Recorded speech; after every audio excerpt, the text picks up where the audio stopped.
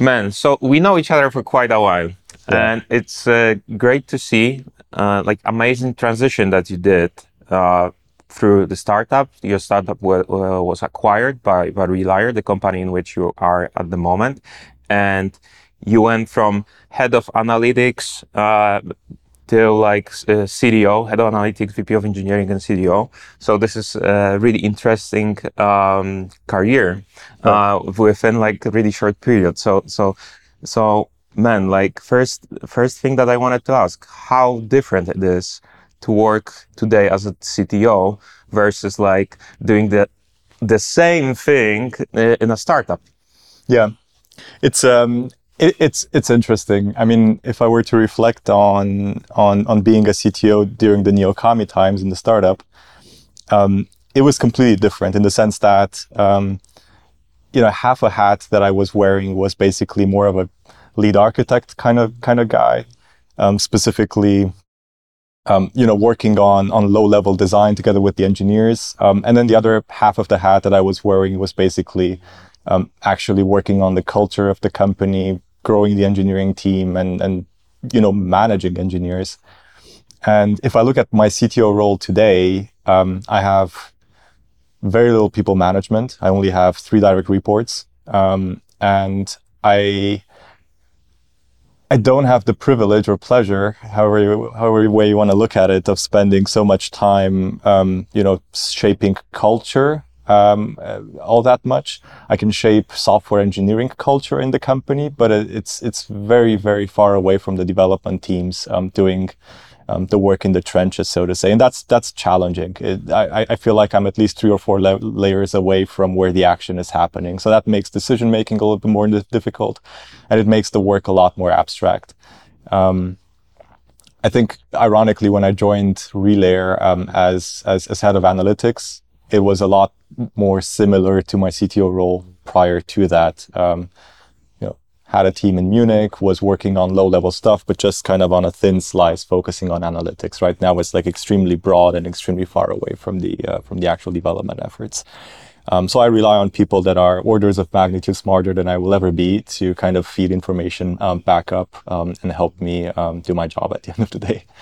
Cool, thanks. That's super interesting. You mentioned in this that currently you have 3 people with whom you work. Could you like describe the structure and who they are, what they do? Yeah, I mean, one of the to backtrack for a second, one of the main things that I had wanted to focus on when I took on the VP engineering role in Relayr was to create this split in the career trajectory for people. Specifically, before that, we used to have basically managers that were both technical leads and also people managers.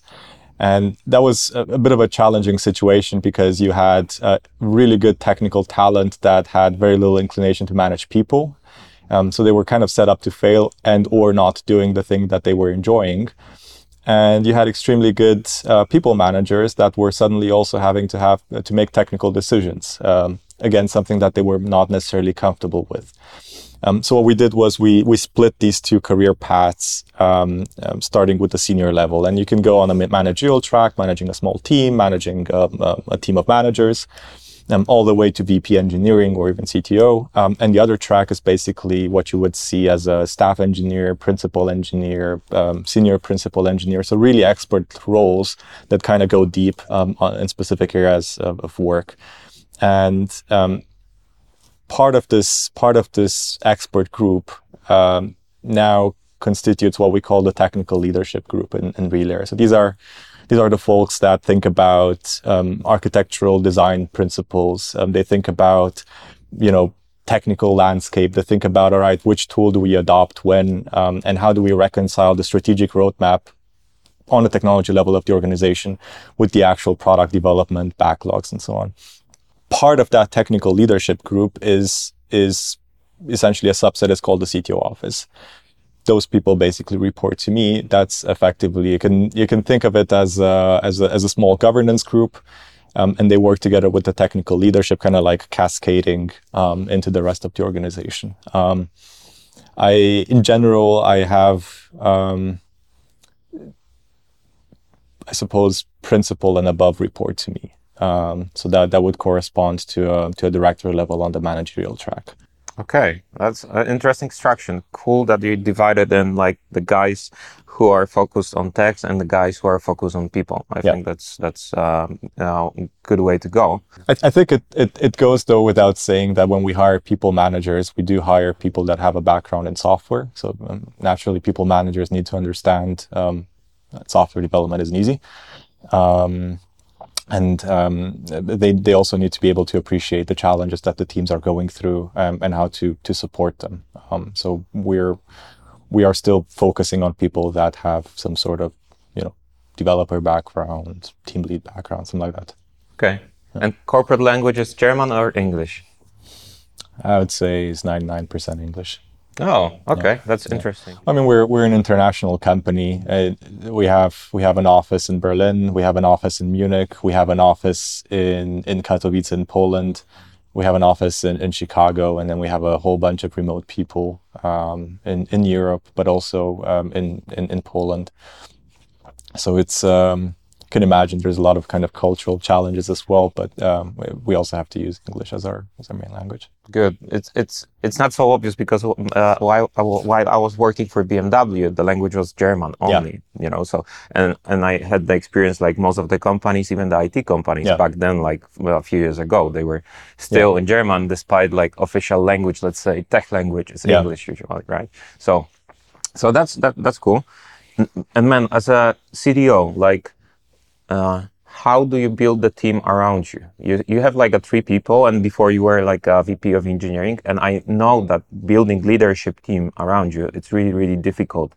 So do you check like what kind of type of personality this person is, like, some assessment tests, or just, you just feel it after a few years, let's say, of experience? Yeah. I wish I could claim there's like a rigorous process there, but it's more like the latter, like a feeling perspective. Obviously, people are promoted in the organization, based on the impact that they're making, based on the values that they exhibit. So it's, most of the work is already done for me because there's a lot of technical leaders that grow in the rank.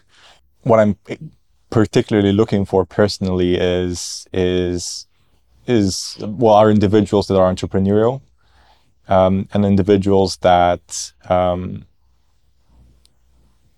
suppose, have initiative and push things through. And I think these are like the 2 main components. Obviously, technical expertise is super important, but that's also something that we all develop continuously. I think you know this very well. The technical expertise is such a kind of a fluid term. Every 6 months, you probably realize that some of what you knew is becoming outdated, and then there's always something new to think about. So I place more value here on soft skills, entrepreneurial thinking, and a sense of getting things done. Okay. And how about like the roles? Let's start maybe with the VP of engineering. Yeah. Because like before, you said you had like around 150 people reporting to you. And could you describe like what was your responsibility there? Maybe what kind of metrics have you followed? Yeah, I think the answer doesn't change. I mean, today we're probably getting better at it, but the answer is largely the same. So in general, what I found, and again, I don't think this is my own wisdom. I think the industry also agrees. It's very challenging to compare team performance. You can start measuring velocity and all sorts of KPIs with regards to team performance, but if you compare those KPIs with some sort of golden standard in the industry, you will most likely not be fair towards the team. I think it boils down to measuring things, having a baseline, and then having a culture of continuous improvement against that baseline. And I think you will find, even in Relayr, we have quite a few teams today. Each of them has a different velocity. Each of them has a different understanding of what a t-shirt size or number of story points correspond to what. So it's very difficult to have an apples versus apples comparison. But what is important is continuous improvement. Always looking at, how can I become 1% better on my next try. And I think that's what drives performance. Of course, industry standards can give you a bit of a direction and give you a sense of how you can benchmark yourself. But I don't think it's fair to look at those in isolation. Typically, what we're looking at today is a mixture of, I suppose you could consider them Jira metrics. So how good are we at estimating our own work, closing the work that we commit to? How well do we document the work that needs doing, which has an effect on how it's scoped, has an effect on how much unplanned work you have to do afterwards when you realize things are a little bit more complicated than you thought. And the other piece is we also look at, and this is kind of a newer development, we also look at GitHub. So we're interested in metrics around cycle time. We're interested in understanding, are we spending a little bit too much time reviewing? Do we have too many cooks? Do we have too many people or too few people doing reviews? Kind of understanding where the bottlenecks are and how we can kind of open up the process a little bit. I would say though that the latter piece on GitHub is more in the is more immature process wise, and it's something that we're actively working on. Ideally, we get to the point where everything that is in Jira matches what is on GitHub, and then you have one source of truth, which I would argue is GitHub, but right now we don't have that luxury. Okay.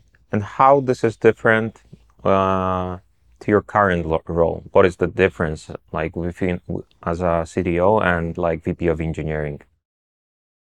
How my role today as a CTO is different to the VP engineer? Yeah. I would say that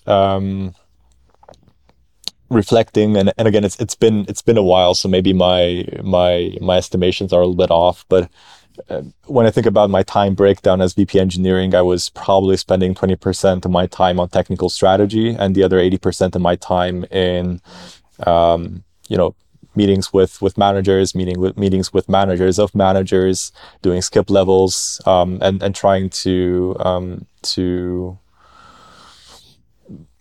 I suppose understand the intricacies of team performance. But that didn't leave a lot of time for the actual discussions and thinking around, well, how should we execute against our technical strategy, and what is our technical strategy at the end of the day? So if I look at my role today, I would say it's 80% technical strategy and the rest of the 20% basically interacting with various stakeholders, either on the C-level or as part of engineering management. So I'm really spending the vast majority of my time on technical strategy, I would say. Okay. Do you have any metrics or OKRs, like which you report to other like C-level guys? Yeah, we have not in the classical sense. So there's OKRs that, for instance, the CTO office team has around how good are we in articulating the strategy. So we have every couple of quarters, we take a pulse of the organization. We see how people understand the strategy? Are people executing against the strategy? And that's what drives a set of OKRs. The other piece is we are in the midst of, I suppose, rather large platform revamp. And we have metrics around what is the adoption of the new services? Are we phasing out at the pace that we are expecting to phase out services? So more focused on the execution today. But I would say they're really situational in the sense that, this year we have this focus, so that drives a couple of metrics. Next year we'll have a different focus. So that will drive an entirely new different set of metrics. I think CTO roles in general are very difficult to measure. It's the kind of thing of, it's probably a classic analogy, but like if someone as a CTO misses something like a key development in technology, such as, Docker or moving to the cloud or the internet ad absurdum, right? Then it's pretty fair to say that person probably wasn't paying attention or doing his or her job. But that's the kind of event you see every once a decade or every 5 years. So it's very difficult to judge a CTO by, is he or she keeping up with the technological developments out there? You only really know that you've missed the train when you're still in the train station. So that makes it a little bit challenging.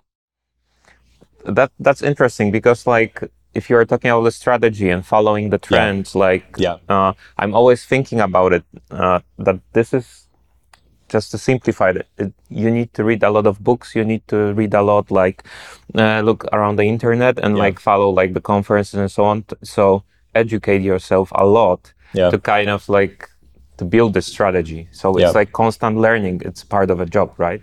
Yeah, I think there's the learning bit, and there's a lot of material, conferences, kind of papers on all sorts of topics and up and coming, trends in software and the like. But what is also, I think, critical is being able to kind of sift through the noise and recognize hype from reality as well. And obviously, there's a couple of technologies that are not proven, so it's difficult for me to call them hype, obviously. Too early to call them hype, but at the same time, maybe an anecdote, I can tell you an example around blockchain. I mean, blockchain was all the buzz a few years ago. Even last year, before the entire meltdown in the space happened, everyone was raving about Web3, new paradigms, everything's going to shift to token-based economies and decentralized organizations and all sorts of stuff.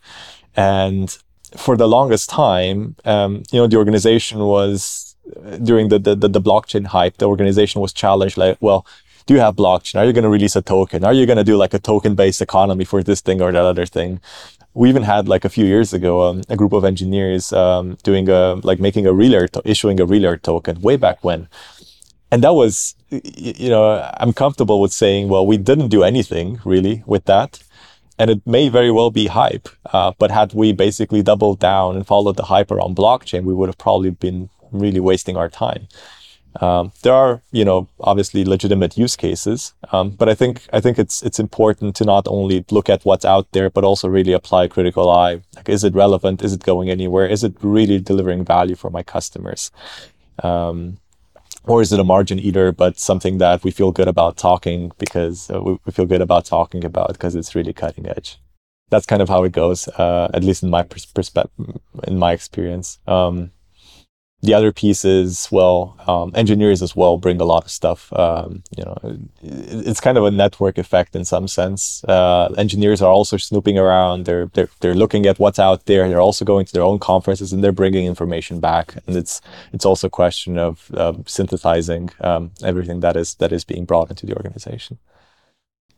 You are talking about stuff like blockchain, like Web 3.0 and that kind of stuff. And I'm really interested, like, do you see any trends? Like, do you see any stuff that you are passionate about that could be the next thing? Like, now there's a lot of talking about the low-code, no-code solutions, right? So, like, some stuff like that. Yeah, I mean, there's a lot of forces at play. I think if I were to look in the space that Relayr finds itself in, I think there's a huge potential, and it's probably being accelerated today by stuff like remote work, COVID, and all that stuff.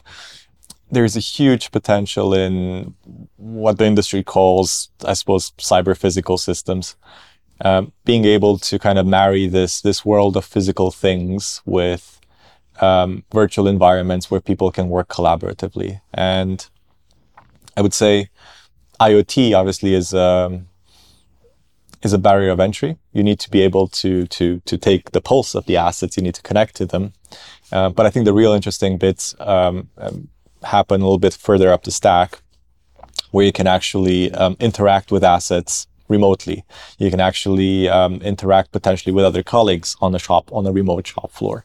And this is where you see like really incipient developments. I mean, I can point to the Omniverse from NVIDIA. I know they also have like a pilot with BMW in Munich. There is movement. Naturally, it's too early to say, well, this is a game changer for the productivity of people, or this is a game changer for the factory floor, or will we finally have factories where we can turn the lights off and no one has to go there? We're ways off from that. But I think it's really interesting development that I personally keep on my radar. There's obviously also, I think, if you look at the hyperscalers in general, if you look at the likes of Microsoft or Amazon and the like, they are also slowly but surely moving up the stack as well. And that leaves a lot of room for essentially focusing more on data-driven services and less on, well, how do I get this telemetry from the shop floor to my cloud? It kind of frees up it eases the cognitive load for engineers to think about more interesting, more advanced use cases. Yeah. Okay. Do you code from time to time, or emails 99%? Privately only. So I think the last time I was actively doing coding was during my time as analytics director, maybe 3 years ago or so. So I was still working on our Spark jobs, primarily Java, and a little bit of Python as well. After that, I haven't really had the luxury. I call it a luxury still, to actually get my hands dirty. I would like to, but there's just not enough time. Yeah, I get it. What do you like to read? Like any magazines or any websites, like to be, on track to see the trends? I mean, there's a lot of material out there, and it's difficult for me to be like super exhaustive. I think much like every other engineer, I keep up with Hacker News, though that also turns in more into political commentary rather than tech news these days. I like to read architecture books. I think something that people don't necessarily think about enough is, what are the forces driving software engineering today? And if you look at the barrier of entry towards becoming a software engineer, it's becoming a lot easier for people to pick up coding if they're interested and inclined to do so, of course. So that means you have a non-trivial number of people that come from an entirely different field and into software development. At the same time, you have offerings, products that are growing in complexity. I don't want to, I suppose, discount, everyone has a phone these days. And by virtue of having a phone, you have a whole lot of apps that drive expectations for you as a user. It would have been easy 20 years ago to say, well, one of our users is a technician on a shop floor, and of course he doesn't have like super high expectations. But now everyone has high expectations vis-a-vis responsiveness, vis-a-vis quality of the experience, vis-a-vis depth of the insights that you're getting. Simply because it's super, super common. So in general, the complexity of software is going up. What is not evolving at a reasonably high pace, from my perspective, are the tools on architecture. I would say that they're not proportional to the speed on the software delivery side. I would say that it continues to be a challenging topic. Topics around how do I create a software product that can change over time without too much friction. I think change is really the main coordinate when it comes to software engineering. So long ramble, but that's why I really am quite passionate about reading architecture books. I think too that come to mind from more recent memory, and I don't want to do a disservice to the others that kind of fell off in my recent memory drawer. One is Evolutionary Architectures, is one that I would recommend. The other one is the Software Architect Elevator. The latter is quite interesting because it also goes into what it means to be able to have a common vocabulary when you are on the shop floor talking to engineers, and you need to speak their language. You need to be able to connect with them, use the same terminology, and appreciate the work that they're doing.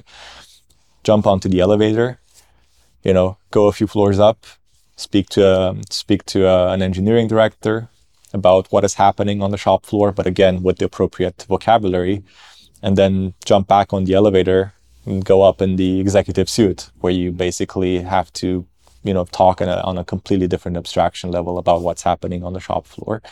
And I think this is a super important skill for any kind of aspiring architect, CTO, and even for an engineer. I think anecdotally, the most successful engineers tend to be the ones that can, speak the language of engineers when they're with engineers, but go a little bit higher and make things understandable for people in management, as an example.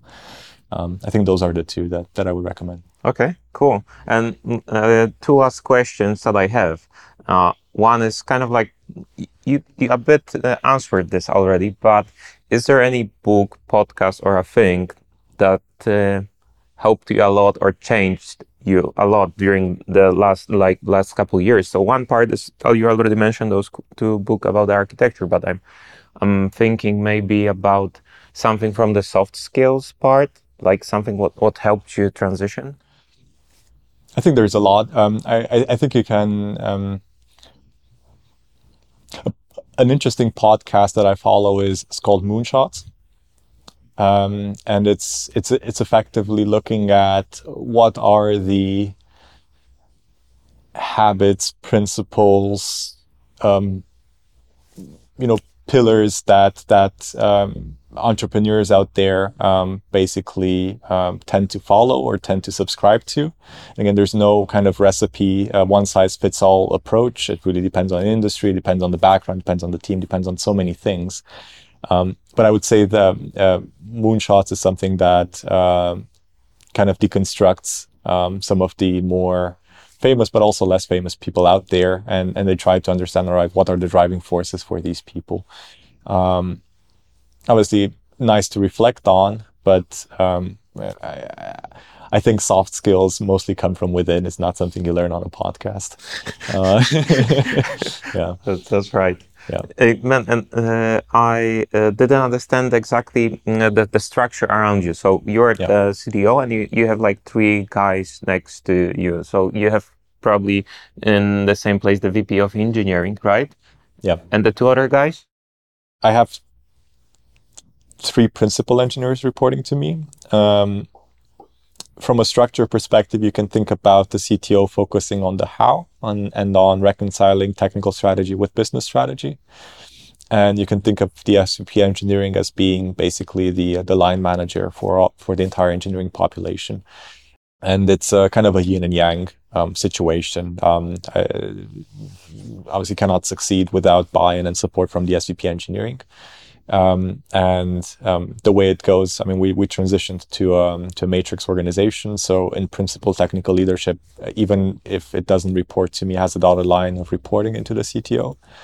And we're spending, I'm not sure if it's enough time, but we are starting to spend more time reflecting on, what's the breakdown of work? How much of the work that people are doing is basically feature roadmap? How much of the work is working on technical strategy, adopting stuff from the strategic roadmap, and how much of it is technical depth, as an example, and trying to kind of find some rules of engagement there so as to minimize friction, because it's always an ongoing discussion. All right, do I work on this feature or do I adopt this new technology because the tech roadmap says so?